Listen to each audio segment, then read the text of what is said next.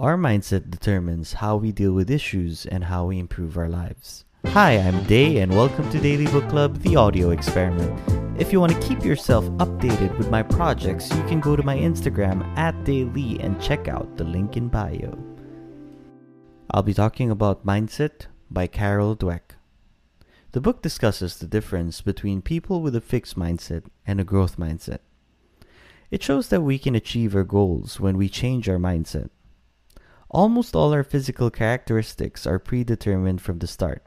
Yes, sure, we can break our bones and even get plastic surgery to change our looks, but it's still limiting because we don't have much control over the features of our body. But when it comes to our intellect or abilities, scientists agree that it can be improved. And it is our mindset that dictates if we can do one thing or not. There are two extremes to this, the fixed mindset and the growth mindset. People with a fixed mindset believe that they were born naturally gifted for doing certain things, meaning they're not gifted at others. On the other hand, people with a growth mindset think that with the right amount of effort and dedication, of course taking into consideration realities, they can be gifted with different things. So people with a growth mindset keep growing since they keep acquiring new skills. As opposed to the fixed mindset, if they're not able to do things, they will say that they are just born that way and sometimes even blame external factors.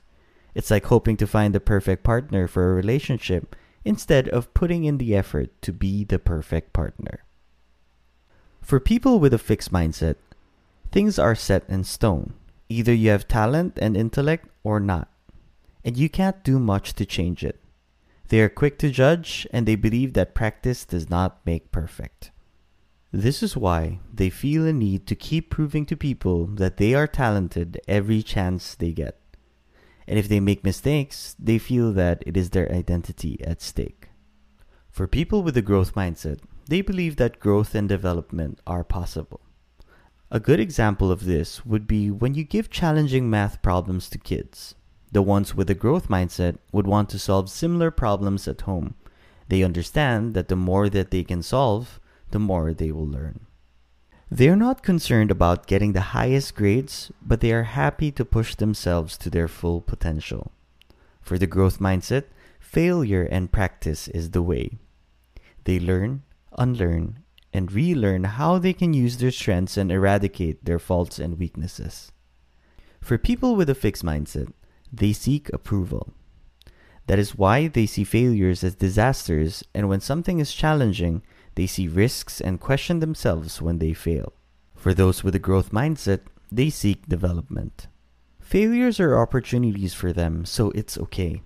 They always ask themselves, how can I do better regardless that the output is good or bad? All that we have talked about might seem daunting, but the good thing is anyone can adopt a growth mindset and make the impossible possible. This is because the brain can be trained like any other muscle. We don't need to be a victim of our environment. And if we want to practice the growth mindset, then we can teach ourselves to think that way, one step at a time.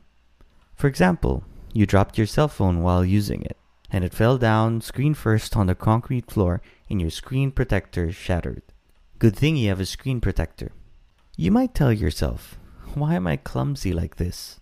This is a good example of a fixed mindset. If you had a growth mindset, you would say, oh well, this happens. I will just get a new screen protector and be more careful next time. But don't get me wrong, it's easier said than done, since humans are hardwired to have a fixed mindset. This is what protects us from failure, and it is the same thing that makes us appreciate recognition when we do something well. And that's completely fine. You don't need to get rid of the fixed mindset completely. As long as you can have a growth mindset in situations where you can grow, that is good enough. And soon enough, you'll be achieving things. This is close to me since I told myself before that I was not smart. This was because I failed a lot and used to be ranked lowest compared to my peers in school. But one day, I just committed to pushing myself no matter how frustrating it was. I didn't know that it was the growth mindset then, but this had led me to finish my PhD and enjoy something that I hated before, learning. At the end of the day, it's all about confronting your attitudes and ideas. And if we can do that, slowly, we can develop a growth mindset. And that was a quick summary on Mindset by Carol Dweck. If you want to know more about the growth mindset, why not try to start by reading the book? Or you can share this with a friend and be each other's growth mindset accountability partner. Also, if you have book suggestions or you just want to say something, you can always message me on Instagram @daily. And if you have thoughts that you would like to share on social media about what you just listened to, you can do so with the hashtag #DailyBookClub. Again, my name is Day, and thank you for listening to the Daily Book Club, the audio experiment.